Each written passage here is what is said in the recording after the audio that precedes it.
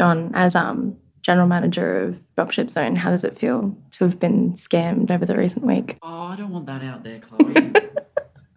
Look, it was a ticketing website. It was masquerading as the official ticketing website for Phantom of the Opera, and I fell for it. Anyway, it was resolved. I got refunded. It's all good. Gen Z's laughing at you. All right, get on with the podcast. G'day, and this is the Recommended Retail Podcast, the RRP that talks all things retail. I'll be your host, John Barkle from Dropship Zone, Australia's leading B2B marketplace. In this episode, we're joined by Nick Grimberg, Head of Strategy at Next & Co. With over 9 years of experience in the Aussie digital marketing industry, Nick gives us a beginner's guide to SEO and the role it plays in helping build your business. But first, I wanted to share an exciting update on Dropship Zone. After more than 10 years of helping thousands of SME retailers scale their online business through dropshipping, Dropship Zone has officially transitioned to become a fully fledged end-to-end B2B marketplace.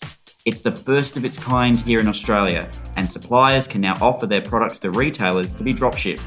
I couldn't be prouder of the team that worked on this project. To make the transition in just 5 months takes dedication, tenacity, and raw talent. Right, now onto the fun stuff, talking SEO with Nick Grimberg. G'day, Nick. Thanks for joining us. My pleasure. Thank you for having me. Episode number 3. Yes, 3. Can you believe this thing's still going? Nice. I was thinking more so I could come back to this and say I was number 3 on the RRP podcast. What an honor. To get started, why don't you tell us about yourself, how you got here today? Well, it's a broad question. I love it. So, look, I started in digital in sort of like, I'd say 2006 when I was studying as a dietitian in university. And I figured out that I really, really don't like hospitals, which is where a dietitian spends most of their time. So inevitably, I just started looking for something else to give meaning to my life. And I was dabbling. I was just doing it all. I was selling shit on eBay. I was doing affiliate marketing. I was trying to do like a little bit of SEO consulting and just like falling in love with the vast opportunity of the space. Then I suppose I went to work for an agency, which was where I met my counterpart, John, who I wonder why I didn't ask him to do the podcast. Oh, look, we can get John back another time, but I have a rule where I'm not going to interview someone with the same name. Fair.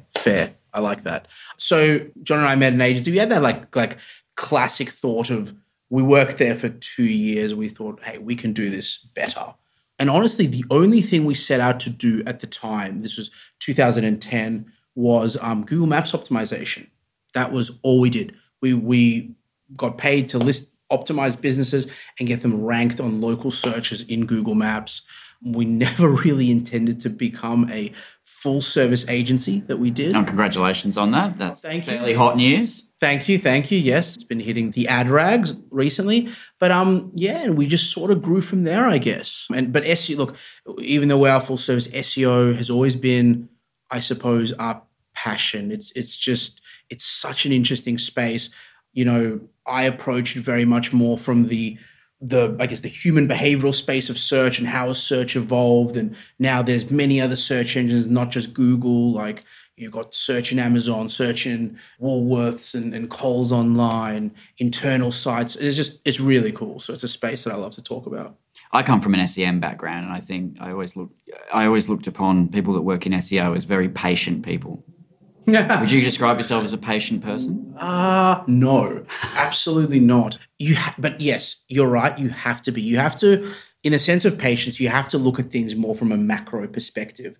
You know, sometimes, you know, when there's a Google update and everyone sort of shits themselves, you don't want to be reactive. Like if you've got a good strategy in place, you're not, doing anything naughty in Google's sort of by Google's guidelines. Sometimes you just have to stick to it, knowing that, what you're doing is right. So I guess you're right. In that sense, patience is very important.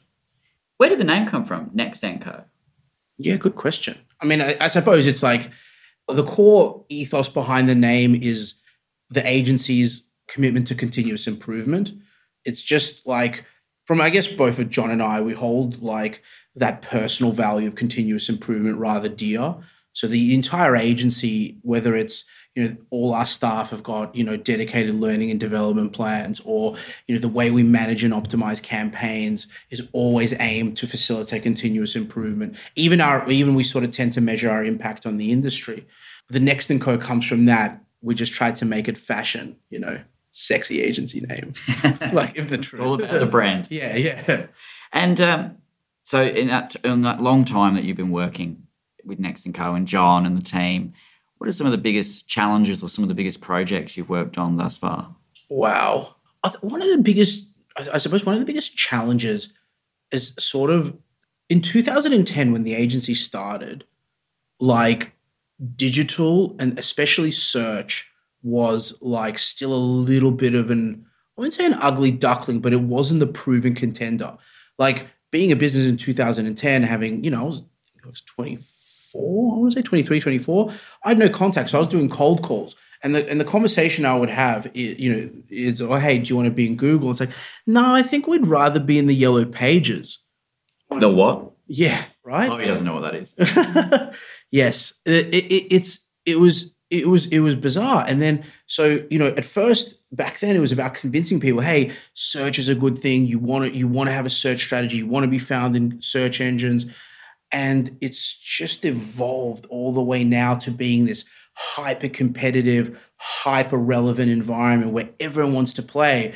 And it's not a case of, hey, convincing a brand, should you be in search? It's more about what's the best way to go about it. What's, like agency one strategy versus agency two strategy. Is it about links? Is it about content? Is it about, UX experience? What is it about, right? So I guess managing that has been really, really interesting, albeit like I've condensed 12 years of evolution in that question. And, throughout that journey, we've been really, really fortunate so that to work on some really great stuff, like everything from when the NBA, the National Basketball League, changed hands in the mid-2000s, we got to work on their like through the line search strategy.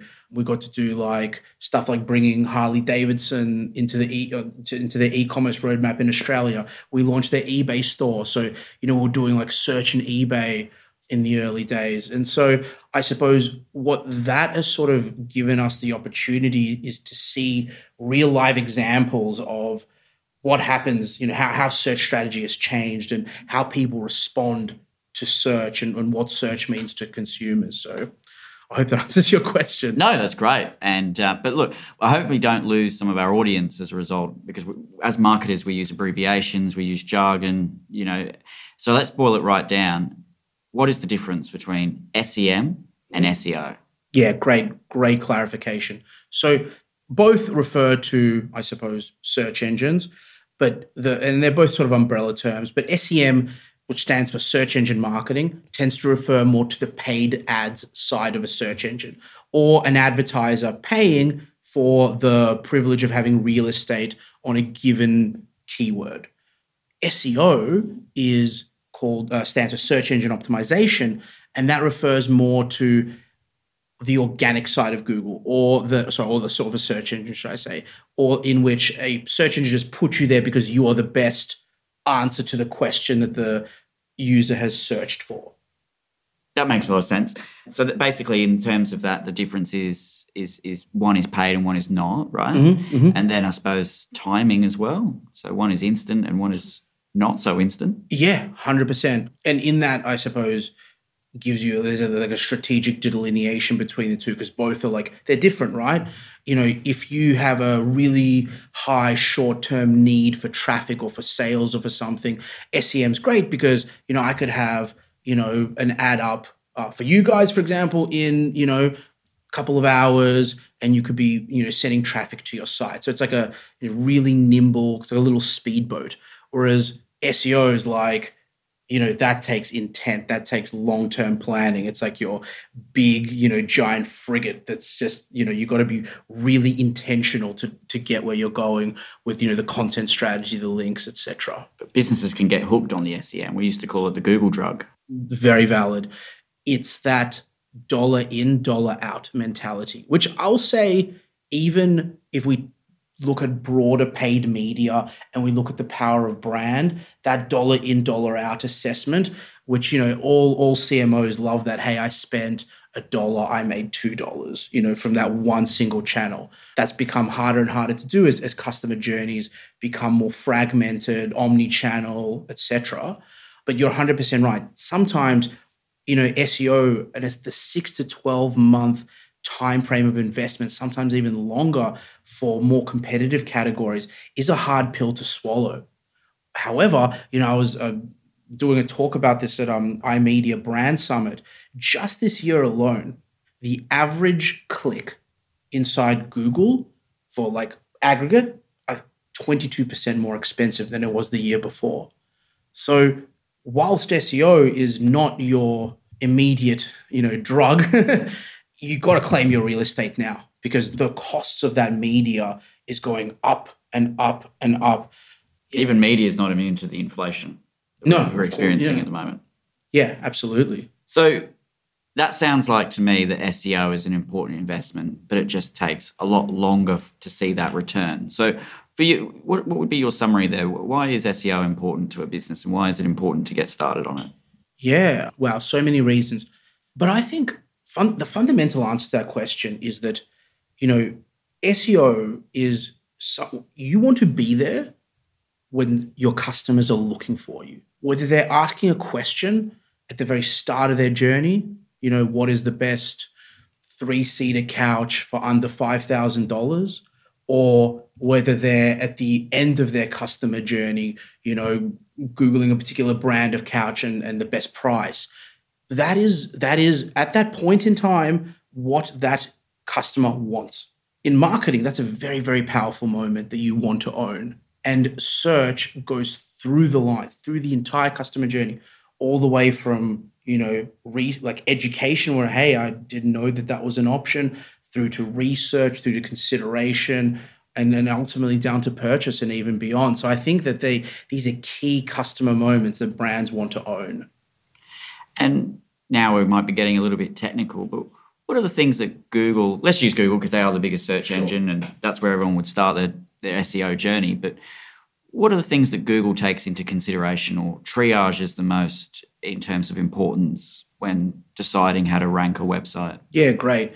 And look, I'll caveat this by saying I come at this from a strategist perspective. So, there's a lot more technical ways to answer this question. But broadly speaking, we'll get John on for that one. Yeah, absolutely. He can nerd out all day. Broadly speaking, I think first there's, I suppose, what is your site and its content, right? Like if a Google spider comes to your site, what does it see? And that's everything from the how fast your site is, your metadata and schema markup, how your pages and information architecture is structured. That's essentially a map. It's a map to Google. Say, this is what I'm about. This is what I'd like to be, known for, and that's mapped to individual pages. So that's probably the first bucket, and that also I'd factor in things like website experience into that. The second bit is authority. If you and 20 other competitors are saying that you're an authority in, office furniture, how does Google differentiate and decide which office furniture page to rank or brand to rank? And that's where things like your domain authority come in.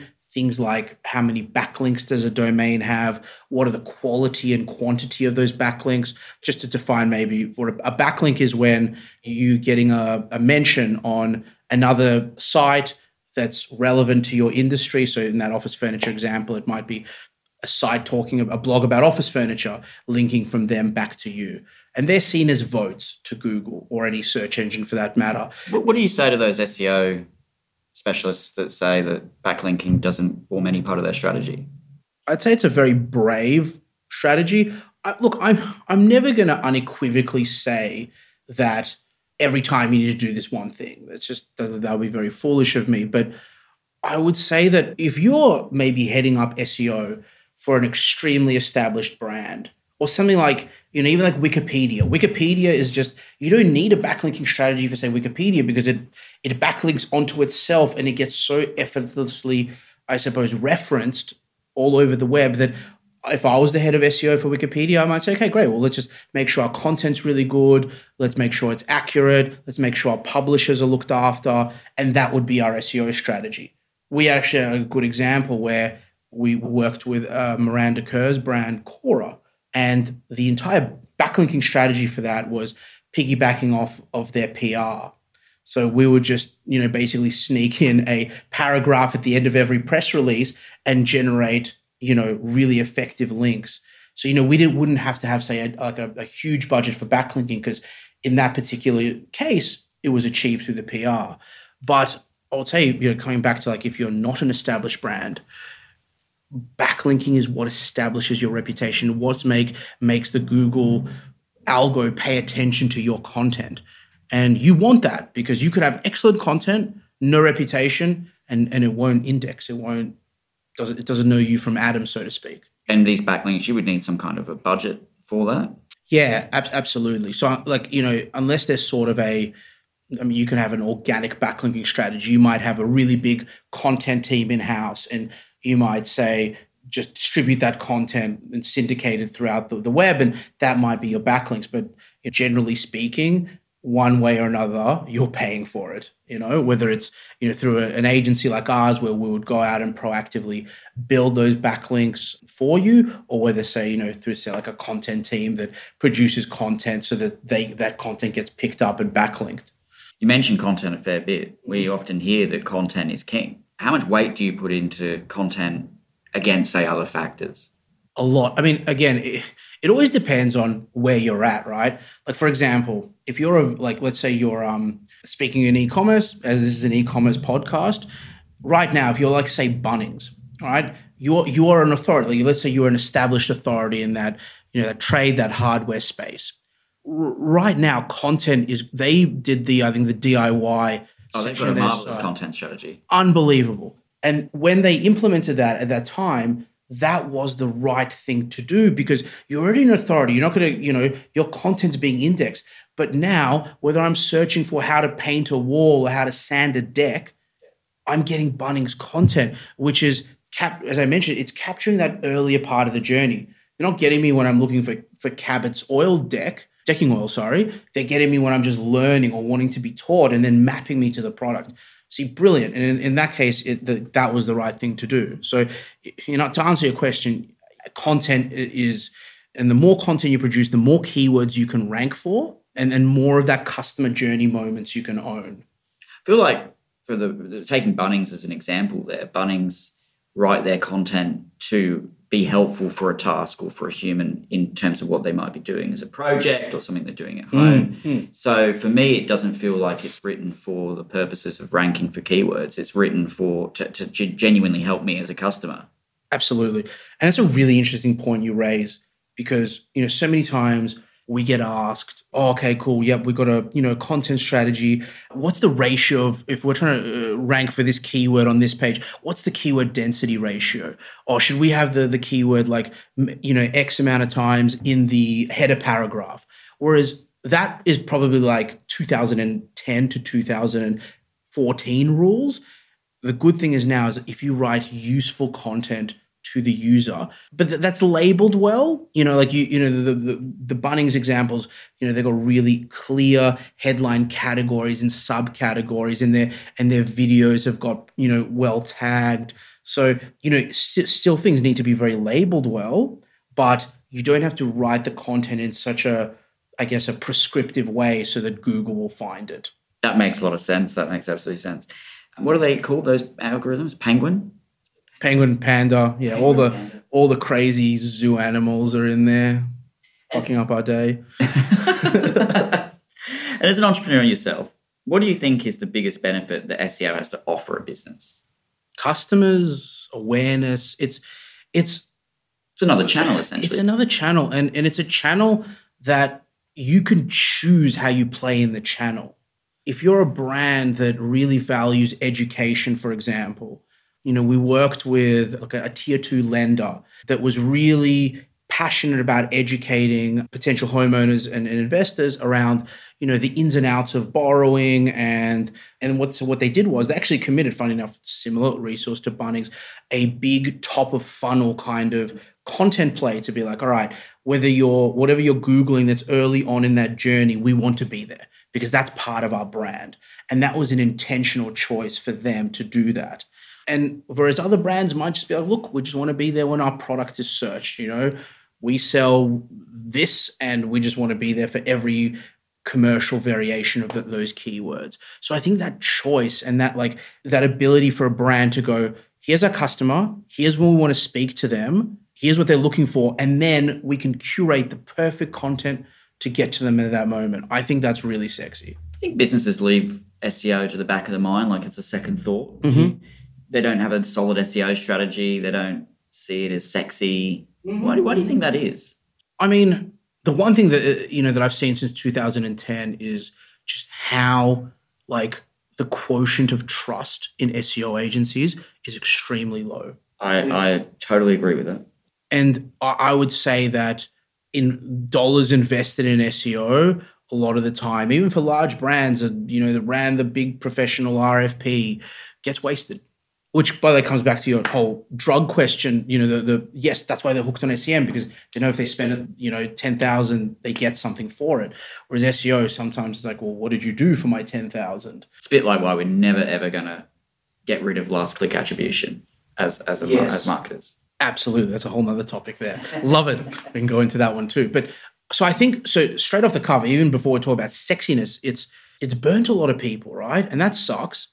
It makes it really hard for, agencies like us that really kind of, I suppose, have a passion and almost like this, we want to protect the space and do good work. It makes it harder for us. But, and what I think is that the other bit, as I suppose, is sometimes it's harder to invest in something that's more long-term, that's more good for your brand.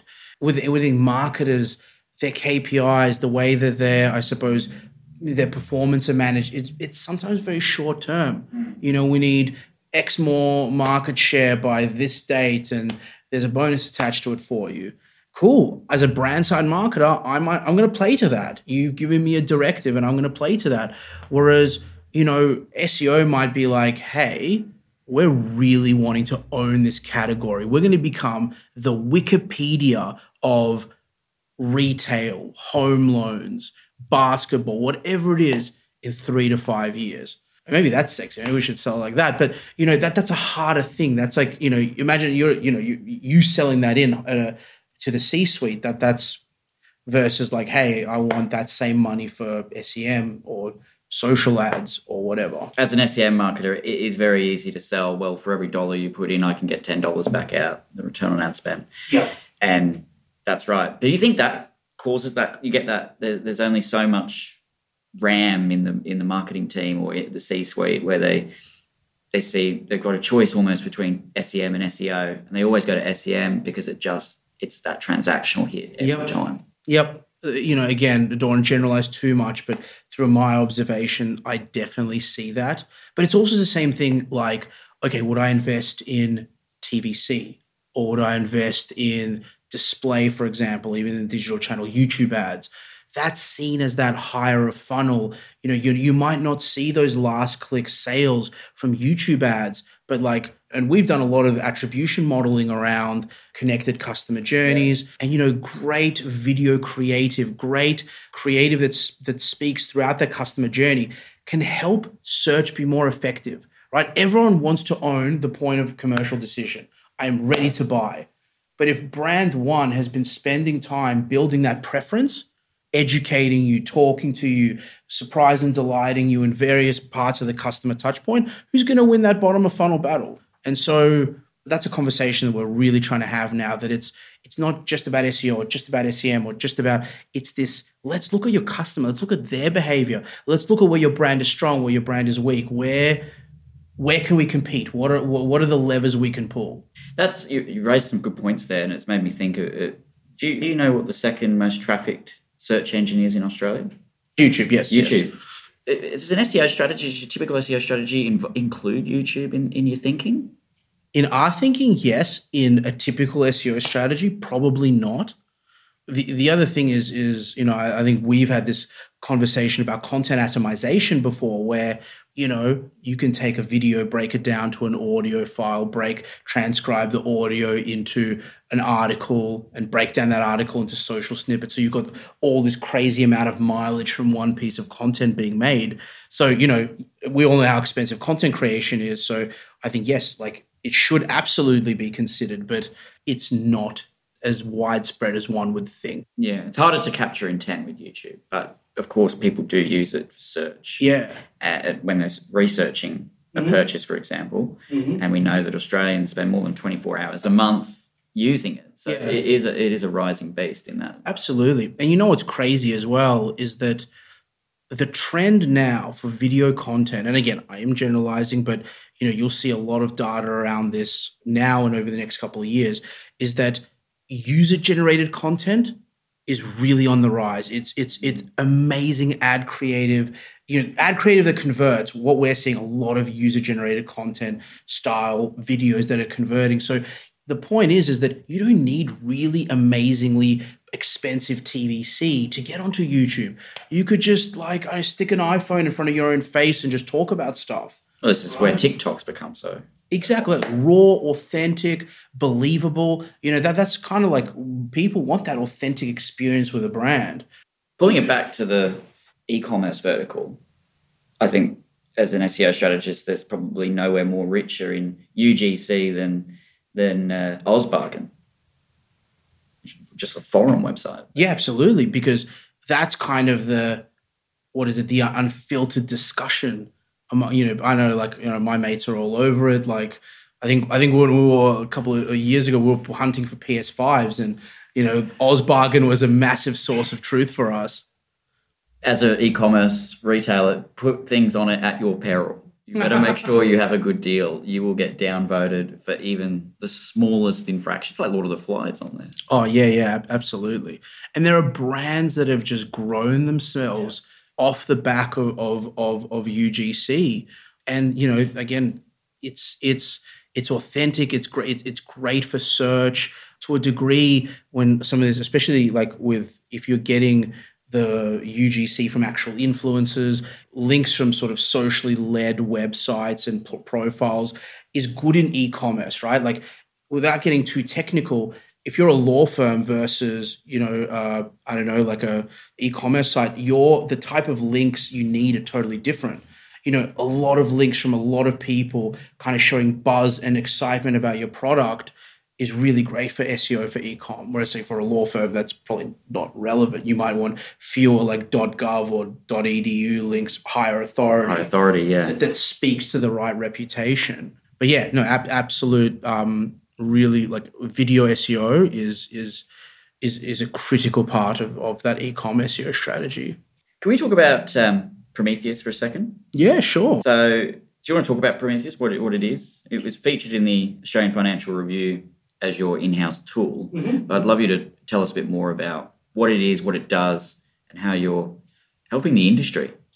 Oh, that's very kind words. Helping the industry. It'd be weird if I said, and how you're destroying the industry. I love it. So Prometheus was built off the back of work that we would do manually at Next & Co. And it's got a few sides to it. So I'll try to give you a very quick summary. But it's got the three main aspects of Prometheus are, number one is it's a digital media wastage tool. So it plugs into, Google Analytics, ad platforms such as Google Ads, Facebook, Snapchat, Twitter, etc., and it calculates the percentage of spend that is effective versus the percentage of spend versus not effective. And what is, the way that effective or not effective is defined could be customized for each client. The second thing it does is finds a brand's most valuable customers. So we can look at all of the conversions coming across any date period for any type of conversion. So in e-com might be a sale or a newsletter subscription or whatever, and say that your most effective micro audiences are females on a mobile on a weekend that are interested in cooking, which allows you to get really, really granular with ad targeting. It's actually one of the reasons we got into traditional media, as we discussed. It was a space that we probably like didn't really ever foresee us playing in. But a couple of brands that we worked with were seeing the output of Prometheus, seeing like, wow, like, so you're telling me if I buy spots in regional Victoria, in shopping centers, that's going to encourage sale? Yes, because it was that digital data that applied to a traditional media buy. And the third part of Prometheus, which is probably the most boring, but the most relevant to this conversation, is it's a backlink analysis tool. So one of the things that I suppose make us effective as an agency is that we know and can really document why a website is ranked where it's ranked. So Prometheus helps us for any given keyword, look at the top 3 to 5 ranked sites and identify exactly where their links are coming from, how many links they have, what type of domains they are, how old those links are, and build a really complete link profile so that, we can then assess the gap. If we're working on a client in that niche, we can assess that gap and make sure that we're purposefully building links. Not just, these guys are just getting a generic set of links. They're getting these types of links because at that time, that is what Google is indexing and valuing. And as all the data, I think we have to ask these questions these days with so much going on here.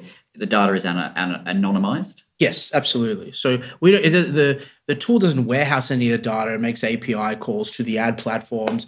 The data stays in the ad platform, but we I suppose, crunch it in a different way. Yeah, very good. So from your experience, what are the biggest misconceptions or mistakes that businesses make when it comes to SEO?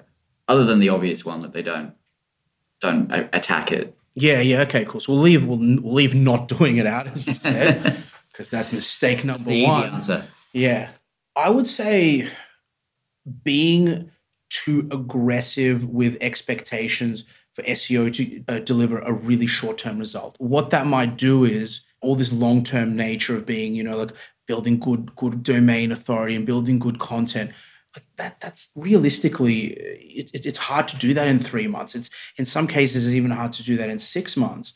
And I think sometimes setting up, whether it's an agency or an internal team, you've got to be really, I suppose, you've got to give that enough time to mature. And I think it can be very counterproductive to chase those short-term KPIs, because if all of a sudden that backlinking strategy becomes a little too aggressive, you can get a penalty. And that can really, really cost you. There are major brands in this country that have been penalized, and it hurts. Those penalties are bloody hard to get rid of as well. Google is not in any way transparent about which link is toxic, which one can be removed. Any marketer with half a brain would remove that link straight away. But why don't they give more visibility to that? Look, I mean, I can't say that link disavows, and that's a John question. However, I think Google's merciless from a perspective of it does not want you to game its systems. It doesn't want you to get ahead because you found a ninja link building strategy. Google's main aim is simple. It wants to the best answer to the user's question. And if you're trying to manipulate that in a way that is untoward, you probably deserve that penalty, So I think, yes, it does give brands that chance for redemption. And, it takes a very, having rescued a number of said brands from penalties, it's difficult. It can be quite touch and go. Yeah, because, their brand fucked up in the first place. I'd say the bottom line on that one is if you avoid a penalty at all costs. Yeah, just don't do it. Just don't do it. That's right. Having dealt with Google in my SEM life, I always felt like SEO was the Voldemort of Google. He who shall not be named. Oh my and you God. couldn't bring it up. It was always alluded to. Yes. Yeah. And Google's often public, I suppose, addressing of SEO and how to approach SEO is not the most clear, right? Even if we move penalties to the side, they'll generally just say kind of what I've said. It's like, we just want good content and good user experience. But, as we all know, there's more to it. If I was looking to start a new e-commerce business, which I'm not, but if I was looking to start a new e-commerce business, what would be some SEO advice, a few sentences that you would you would give me to point me in the right direction? Wow. Okay. Well, first is do your research, and whether it's a new e-commerce business or an e-commerce business, understanding whether to expand into a different category, hypothetically, or invest in an educational resource higher up the funnel, like as per our discussions with Bunnings. Do your research. So understand what is your total addressable market, how many searches are occurring in that space. What's the cost of SEM for those searches? Generally speaking, advertisers pay for clicks that convert. So you can sort of see if the average cost of a keyword is high, there might be something there. There might be some commercial intent. So I think research is probably the be all and end all before you get into anything, whether it's a new e-com brand or expanding another e-com brand. And then I'd say from there, it's understand what is involved in that sort of medium to long term. It's, yes, it might be very attractive to want to own that space in 3 to 5 or maybe 2 to 5 years, but it is going to take investment, right? It's speak to people, speak to experts, that know what they're talking about, and get help, right? Because it's very difficult for someone that might say, okay, great, I want to own, let's say dog toys. It looks like a really greenfields market, but assessing the competition level and the feasibility of ranking for certain keywords in that niche. And, there'll be thousands of keywords you could rank for, which would influence the way you might organize your categories and subcategories on your site, or even the type of products you stock. It's having an understanding of what's feasible, and then speaking to an expert is something I'd also suggest. Nick, that's great. Thank you so much for coming in. I'm sure that our listeners have learned a lot about SEO. I think the bottom line here is to get started and start really thinking about it and taking it seriously. Thanks for having me. No problem. All right, that's all we have time for today. Chloe, that was good, wasn't it? Yeah, it was good. I've got a question for you, John. Why did the SEO cross the road? Why did the SEO cross the road, Chloe? Because it wanted to get hit with traffic. Oh, give us a spell. Anyway, thank you to our listeners for joining us on our SE October edition of the Recommended Retail Podcast, brought to you by Dropship Zone, Australia's leading B2B marketplace. As always, if you're interested in learning more, head on over to dropshipzone.com.au or visit us on our Instagram handle, dropshipzoneau. See you next month, and happy selling.